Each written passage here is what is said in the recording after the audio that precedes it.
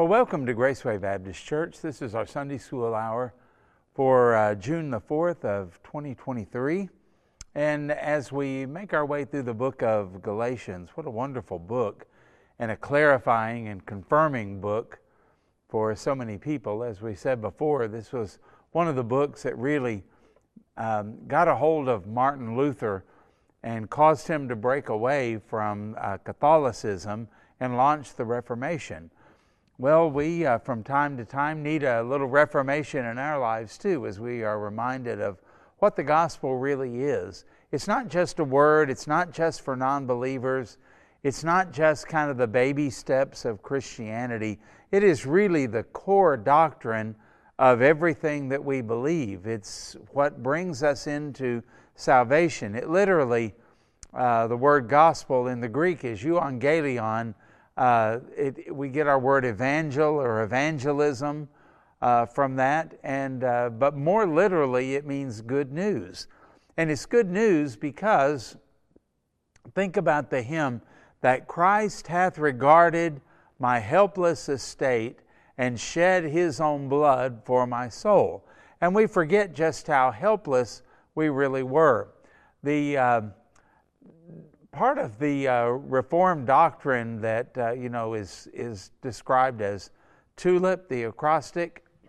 And when you think of T, total depravity, that doesn't mean that everybody is as bad as they could be, because some lost people are really nice and really kind and empathetic. And others are, you have mass murderers and rapists and those Hell's Angels, those type of people. I remember Brother Carl Kerrigan saying one time, if I've got to live beside a lost person, he goes, I'm like anybody else. I'd rather live beside a religious and somewhat moral lost person as opposed to a Hell's Angels. But nonetheless, whether they're good or bad or moral or not, they're still lost. And somebody said one time, if sin were a shade of blue, it means that before salvation, everything I do, religious things, good things, helpful things, kind things, are all some shade of blue. Some are really dark blue and some are light blue, but nonetheless, they're all stained by sin. And the doctrine of total depravity really would better be described as total inability. Total inability. We're unable to change who we are. We're unable to change the stain of sin or cleanse the stain of sin. What can wash away my sin? Nothing but the blood of Jesus. And so the good news is that God sent His Son, and while Jesus was on earth, He did something that we're totally incapable of, and that is to live a perfect life that is totally pleasing to God the Father. And He did that for us. I think it's in Romans where Paul said, we're not only saved by His death, but much more by His life. Now, we can take that two ways. We can take that as because He is raised from the dead as a resurrected Savior. Well, certainly we see that, don't we?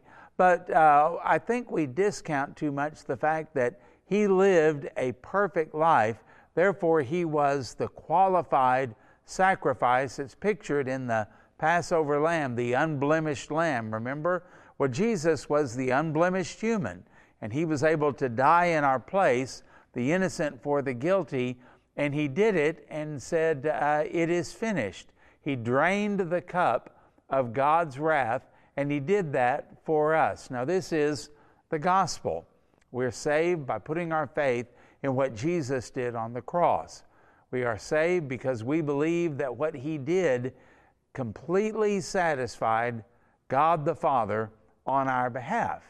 Now think about everything that means. It cleanses us, it releases us, it fortifies us, it enables God, the Holy Spirit, to indwell us.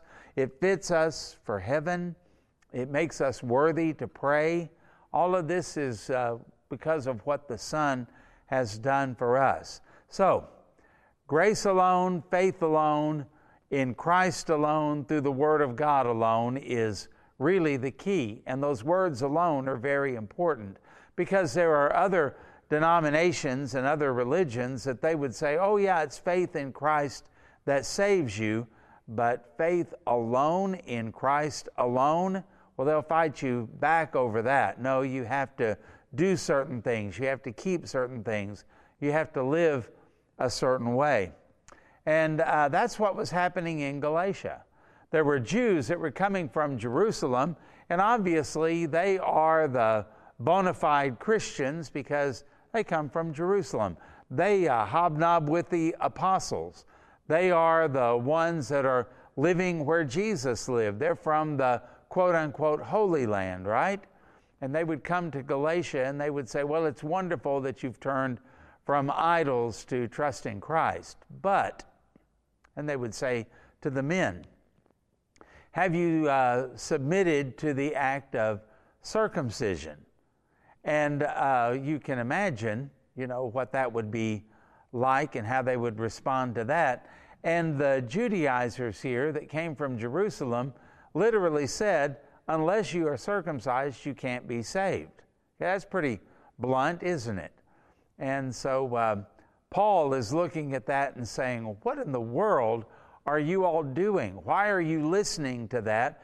And why would you even for a moment consider submitting to any of that? Now, you can be circumcised if you want to, but not for the point of salvation, Paul would say. And we'll get into that a little bit later in the book. And so as this is happening, and Paul said, I marvel that you were so easily bewitched by all of this, that you are pulled away from all of this stuff. Well, what would the answer be for these Jewish Christians? Well, Paul doesn't know what he's talking about. He's not telling you the whole story. He is trying to make it easier so that more of you will will become Christians and convert to Christ, which will help his credibility and help his ministry. And, there's always the hint of it might bring in more money. He's giving you the easy but insufficient way. And so Paul is going through this book to show that salvation by grace through faith is the Bible way, it's the Old Testament way, it's the way of God, and he gives a defense of all of this to show that he's not wrong, but the Judaizers are actually wrong. And I want you to think about Paul. A little bit of history, a little bit of background would be helpful here, because it appears that Paul, when he was Saul of Tarsus, had a pretty easy and cushy life. Now, I don't know how his dad was. I don't know what his physical situation was or anything like that. But there are some things we can learn from his life to think about how privileged he really was before his conversion. He was born with Roman citizenship. Now, Roman citizenship gave you a privileged life. It gave you access to places other people couldn't go. It gave you certain legal protections that other people didn't have. In the 16th chapter of Acts, when Paul and Silas go to Philippi, they get into some trouble there because of preaching the gospel, and they are beaten severely, and then they are put in the innermost part of the prison. They can't move their arms or their legs. In fact, generally they would have their legs spread apart and then chained to certain places, and then have their arms spread apart and raised and chained to shackles. And you can imagine how very uncomfortable that could be. It'd be hard to sleep. You can't move them. They would cramp. They would be pulled maybe a little bit out of joint and strained. And that was something that was illegal to do to a Roman citizen. But of course, nobody asked. And I don't suppose Paul or Silas said anything about it until later. But that's when you remember there was the earthquake. And then the Philippian jailer gets saved. And then the Philippian jailer takes Paul and Silas, and he cleans out their wounds from their beatings. And then it comes out that this was illegal, an illegal arrest and trial, so-called, and the beating and the imprisonment for Roman citizens. Well, if you read in that chapter, you find that the city officials couldn't get Paul and Silas out of the prison fast enough because they knew they were in trouble for doing that. It was illegal. It gave them certain rights. In an interchange, Paul is asked, how did you obtain your Roman citizenship? And Paul said, I was born with mine. And then this person said, I paid a lot of money for my citizenship. So that tells me a couple of things. Paul being born with Roman citizenship, then it must have been that his father or grandfather or somebody was wealthy enough to purchase that citizenship for their family, because once you got it, then your heirs were also Roman citizens. So when I think about that, I think about Paul and the extra privilege and rights that he had that typical Jews wouldn't have because he was a Roman citizen, particularly when he traveled and things like that. It also tells me, too, that his family must have been a wealthy family. Let's think about it. If you had to purchase Roman citizenship, I'm sure the price was not cheap at all for that. So they had the money for that. But think about the other things we know about Paul. He was given the very best education, kind of an Ivy League, expensive education in Jerusalem at the feet of the premier teacher of his day, Gamaliel. So what does that tell us about them? They were intellectual. They valued an education. They must have been a little bit more upper class, and they had the money to actually provide that for the Apostle Paul. So he had it made. He was kind of a blue blood of the Jewish religion. We know that when he talks about his life in Judaism, that he says, I excelled above many of my contemporaries. And so he kept the law. He was a good student. He was smart. He was sharp. We know that from reading his writings, even in our own Bibles. Can you imagine going against him in a debate? Can you imagine trying to argue against somebody like the Apostle Paul? Now, all of this was setting him up for a really cushy and good life, barring disease or barring maybe, as happened later on, a rebellion of the Jews that brought the Romans in where the religious leaders would have been attacked. But at this point, that's not going on. Pardon me. And so as Paul is living, he can go anywhere virtually that he wants to go. He can do anything he wants to do. He's always welcomed in the synagogues. And even in Jerusalem, he's considered to be somebody who is one of the privileged elite. And think about what all that would afford him. And why did all of that change? Because when he was on the road to Damascus, and he must have been friends with the high priest, because the high priest gave him letters to go and to imprison and kill Christians in Damascus. Well, in that on that journey, he meets the Lord Jesus Christ, and his life completely changes. Now, if Paul were simply playing some kind of a game, manipulating the gospel and trying to become popular and trying to have an easy life, well, he surely did a stupid thing if this was all simply a put-on or simply a game. Think about what Paul was doing, out of the frying pan into the fire, except he wasn't really in a frying pan. It may be that he was getting out of a nice, soft, cushy mattress into a hot lava or something like that. He didn't really do himself any favors with all of this. And what he did as a Jew, you remember he said he did it with tremendous zealousness for the traditions of his fathers. Now, everything the Judaizers are saying to the Galatian believers that are misleading them would be in line with the tradition of their fathers. You would think Paul would be gung-ho about that. You think Paul would be saying, let me in on that. Yeah, they're right. But he wasn't. This Hebrew of the Hebrews, this Jew of Jews, is the one who is fighting for, number one, the purity of the gospel, number two, the sufficiency of the sacrifice of Christ, and number three, the freedom from the law that these Gentiles ought to have. That's quite a change and quite a difference in all of that.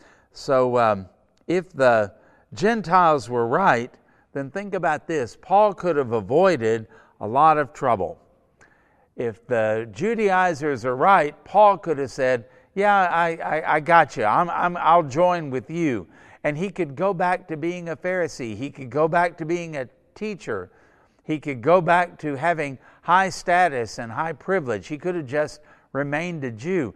If Christianity is simply just another sect of Judaism, it probably wouldn't have been persecuted to the degree it was by the Jews. If you'll think about it, in the book of Acts, we would maybe think that Paul's biggest problem was the Roman government. It really wasn't. The biggest problem he had were Jews that would come and try to undermine him and try to, sometimes when he would go into the synagogue, as were his custom, they would turn on him and it would cause trouble for him, both locally and from Jerusalem. So that was really the main source of the problem. And I think that had Christianity just kind of adopted Judaism, or Judaism adopted Christianity, I don't think Rome would have cared just a whole lot, because they pretty well left the Jews alone. So Paul could have said, I believe in Jesus, but in the rest of it, I'm just going to leave well enough alone. I'll still go to the temple, still go to the feast, still do the rituals, and I'm not going to antagonize anybody by saying that Jesus alone is the way of salvation. You see what I'm getting at? And so as Paul gives a little bit of his biography here, I mean, can you imagine what his family thought? Can you imagine what people he went to school with under Gamaliel thought? Can you imagine what people in his hometown thought? They must have thought that he was crazy. And he goes to Jerusalem at one point, and you remember he tried to join himself to the Christians there, but they were afraid of him and wouldn't let him in until Barnabas brought him in. I mean, why would Paul go through all of that for a lie? Why would Paul make his life worse and leave a cushy, privileged life for a lie or anything like that? And that's how everything is set up, because Paul is obviously interested in two things: the salvation of souls and the glory of God. And he does this at peril of his own life, being attacked by his countrymen, being attacked by the Romans, being imprisoned, and eventually martyred. 2 Timothy chapter 4 speaks of that. So let's look in Galatians chapter 1. Let's look at the last half of verse 7. And it says, "But I went to Arabia and returned again to Damascus. And then after 3 years I went up to Jerusalem to see Peter and remained with him 15 days. But I saw none of the other apostles except James, the Lord's brother. Now concerning the things which I write to you, indeed before God I do not lie, afterward I went into the regions of Syria and Cilicia." That's where his hometown of Tarsus would have been located. "And I was unknown by face to the churches of Judea, which were in Christ, but they were hearing only, he who formerly persecuted us now preaches the faith which he once tried to destroy, and they glorified God in me." Now, think about this. If you want to give credibility to the gospel that you're preaching, you want the Galatian believers to believe you instead of falling into the trap and the bondage and the false gospel of the Judaizers, how would you do it? Well, think about Paul's strategy here. Number one, Paul wanted them to know that he was an outcast. He wasn't one of the elites. He wasn't on the inside. He was completely an outcast here. His conversion, in other words, did not profit him at all. It made life worse. And so that backs up what I was saying in the introduction. What he is trying to get across to them is, if the Judaizers are right, why am I going through all of this? Why would I bother? I could have been one of them very, very easily and had a much, much better life. But you notice what he did after he gets saved. He has to run for his life in Damascus. They had to let him down out of the city walls. And then he goes to Arabia. Now, is that an easy place to live? Think about what you know about the deserts. They're hot. There's very little vegetation, very little animal life. There are not many people living on the desert, and water is very scarce. It's a tough place to live. So where does he go? To an easy place? No, he goes to a hard place, goes to Arabia, and then he returns again to Damascus. Paul, that's probably one of the last places you want to go. Do you remember what they did to you last time? They put out a warrant for your arrest and a price on your head, and you had to have fellow believers let you out of the wall in a basket, for crying out loud. Why are you going back to Damascus? And then it says, after 3 years, went up to Jerusalem. Now, Jerusalem is kind of the source of a lot of his trouble and a lot of his persecution. And he goes in to see Peter and remains with him for 15 days. And the Christians that were there, understandably, they were afraid of him, and the Jews considered him a traitor. So think about all of this. Everywhere he goes, he has to run for his life. There's trouble, there are riots, there are prisons, and that's going to be true for the rest of his life. And so Paul's point is, if I were doing this to make life easier, to gain the favor of men, wow, this isn't working. And somebody has said that the definition of insanity is to do the same thing over and over and expect different results. Well, this would mark Paul as kind of a crazy person. He's either crazy or he's right. And he's convinced. And this is the way he is living. So that's how he sets up his defense about the gospel and the reality of it. Okay? Let's go to point number 2.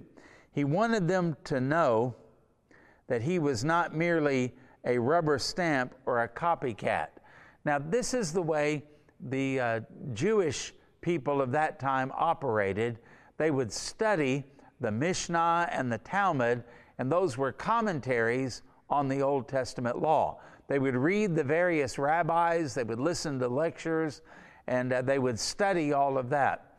And they would do just enough of the Scripture, but they really put a lot of emphasis on what people had to say and what the rabbis had to say about that. Well, they would assume then that maybe Paul, when he came up with his quote-unquote gospel, as they would think, that, he had been hanging around some people in Jerusalem. Maybe he had listened to Peter's sermon that he preached on Pentecost where 3,000 were saved. Maybe he pulled that up on YouTube or something like that, or a podcast. I'm kidding.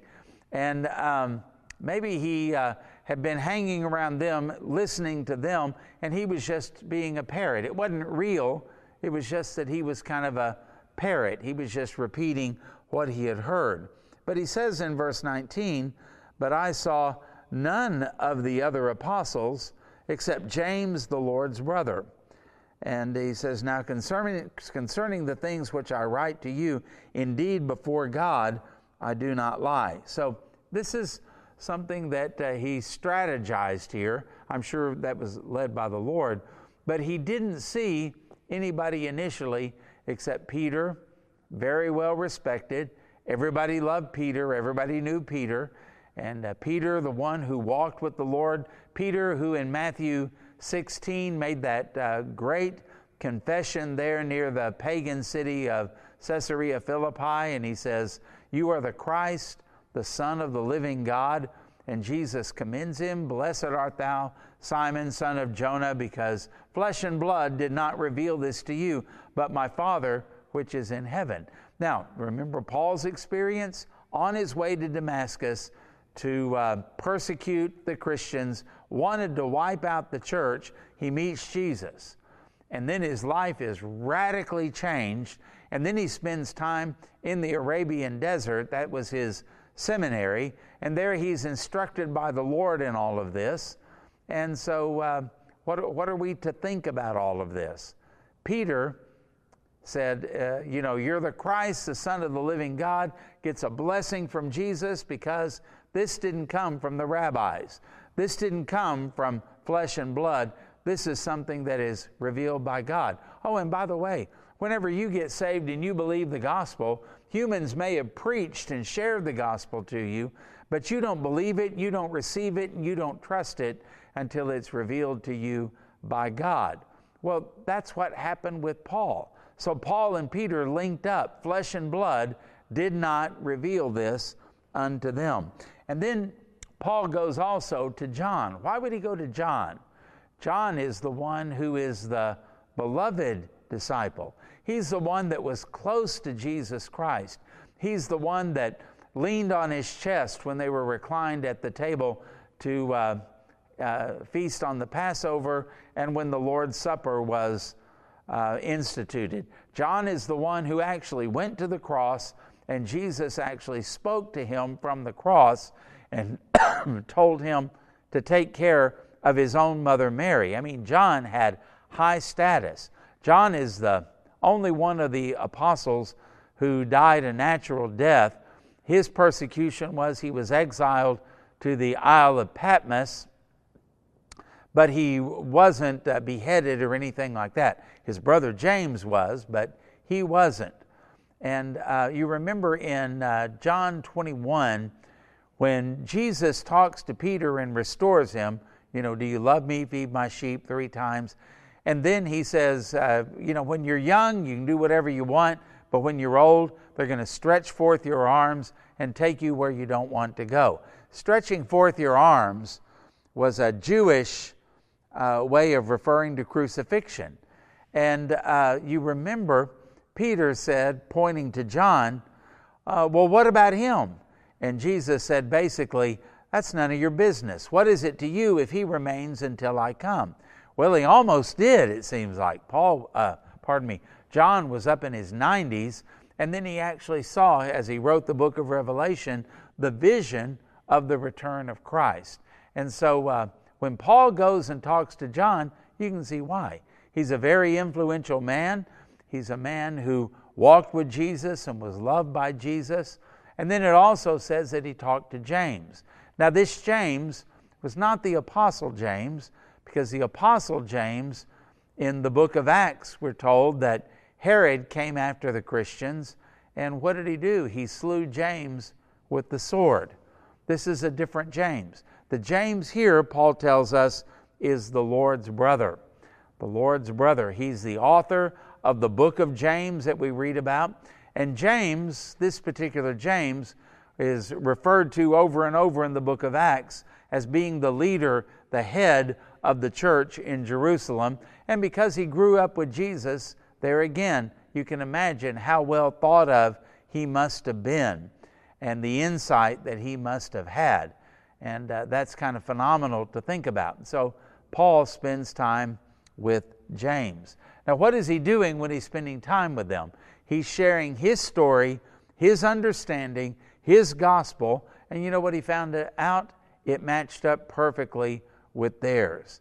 Paul was not just a guy who got a heat stroke and then came up with all of this kind of stuff, and so he saw them.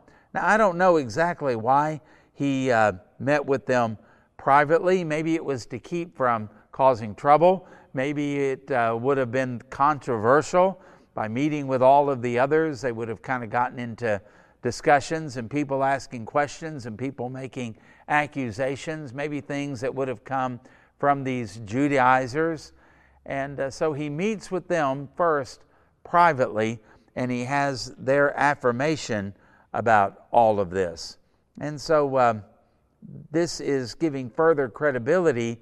And I think also there was the idea that when these Judaizers came and they puffed out their chest and said, "We are official, we came from Jerusalem, we interact and rub shoulders with the apostles." Well, now Paul can say the same thing. I went to Jerusalem and I was there with the apostles, and you know what I have? Apostolic authority on everything that I'm preaching. And the Judaizers, of course, do not have that. So, consider Paul's strategy and what he is doing, okay? And you can find some other scriptures in there about what happened and about James, the brother of the Lord, and how James was there on the day of Pentecost, apparently sometime after the death of Christ and when he was raised, and in that 40 days before the Holy Spirit came, Jesus' brothers got saved and they believed. They thought he was crazy beforehand, but they're there on the day of Pentecost. And so this James becomes, as we said before, the leader of the church, and he actually wrote the book of James. More importantly, he affirms the Apostle Paul. See the credibility that is building up with all of this. Peter, James, and John, they are able to put hands on you and say, this is a genuine work of God. And that is going to give tremendous credibility with the Galatian believers. Now remember, Peter was the first one to take the gospel to the Gentiles there at Caesarea. He goes in and he preaches to Cornelius, and Cornelius and his household get saved. Now Peter had trouble with that, and that's when Peter had the vision of the sheep being lowered with the unclean animals, and the Spirit says, "Kill and eat." "No, Lord, because I've never eaten anything common or unclean." And then the Lord says, "What I've called clean, don't you dare call unclean." Okay? And then the people from Cornelius show up at Simon the tanner's house, and Peter says, "Now I get it, that there's no difference between Jew and Gentile." In fact, after the Gentiles were saved, the same thing happened to them that happened to the Jewish apostles on the day of Pentecost.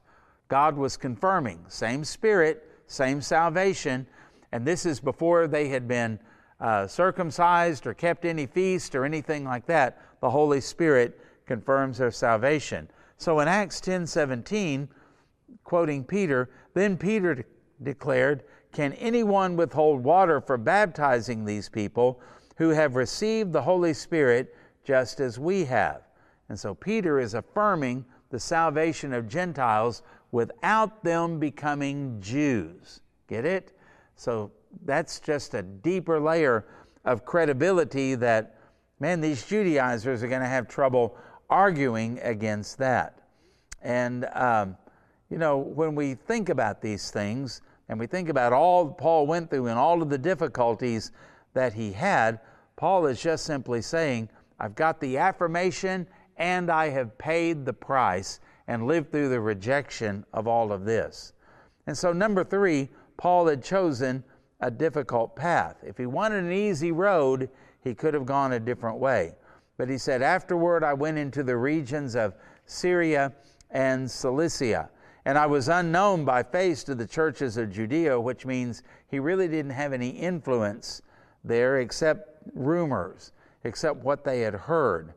And so when he talks about this, he goes back to his hometown, to people that he was raised with.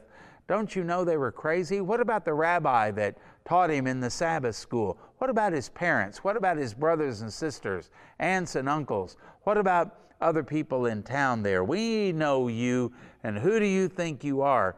Remember, Jesus told us that a prophet is not without honor except in his hometown. And Jesus sure found that out when he preached at the synagogue in Nazareth, didn't he? So why did Paul go there? He always seemed to choose the hard route. He always seemed to go to the tough places. Everywhere he would travel, first place he would go was the synagogue. Well, that's just asking for trouble. When he is doing all of this, he's in Arabia. That's a hard place. And then he goes to Jerusalem, where the brethren there won't even receive him. So Paul is saying, Why would I do all of this? And why would I go through all of this if it were untrue? And we finish up here with number 4, because Paul had one magnificent obsession. Notice how he makes this point. And they glorified God in me. That's really all that mattered. When souls are saved, God is glorified. When the gospel is proclaimed, God is glorified. When true doctrine is preached, God is glorified. When brothers and sisters in Christ have true fellowship, God is glorified. And that's all Paul cared about, because that wraps up and encapsulates everything. And he was one who paid the price all the way to the end, was faithful to death, and he had the courage to go to the hard places. Alone 3 years in the Arabian desert, going back to Damascus where he had to run for his life, and going to Jerusalem where the brothers and the sisters there didn't even want to receive him, and even going to his hometown. Boy, he certainly didn't take an easy path. Why? Because the resurrection of Christ was real. Jesus is the true Messiah of the Jews, and salvation comes through trusting in what Christ has done, not through the keeping of rules and rituals. Those things pointed to Christ, but the Jews had kind of missed the point. Paul got it now, and Paul was willing to love people enough and love his Lord enough to suffer for them. You know, we don't like rejection, and we don't like people making fun of us. We don't like people pulling away from us. And yet Paul said, no, I love the Lord, and I love them enough to go through this. So Paul knew hurt and rejection. He knows danger, and he also exercises courage for the salvation of souls and God's glory. All of this testifies to his impeccability, to his credibility on all of that. Now, if the Judaizers are right, then Paul suffered for nothing, and Paul was a fool. But here's Paul's statement, 2 Timothy 2, 8 through 10. Remember Jesus Christ, risen from the dead, the offspring of David, as preached in my gospel, for which I am suffering, bound with chains as a criminal. But the word of God is not bound.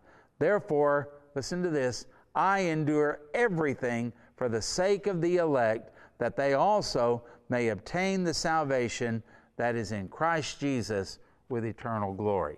Boy, that's convicting. Are we willing to suffer for the gospel?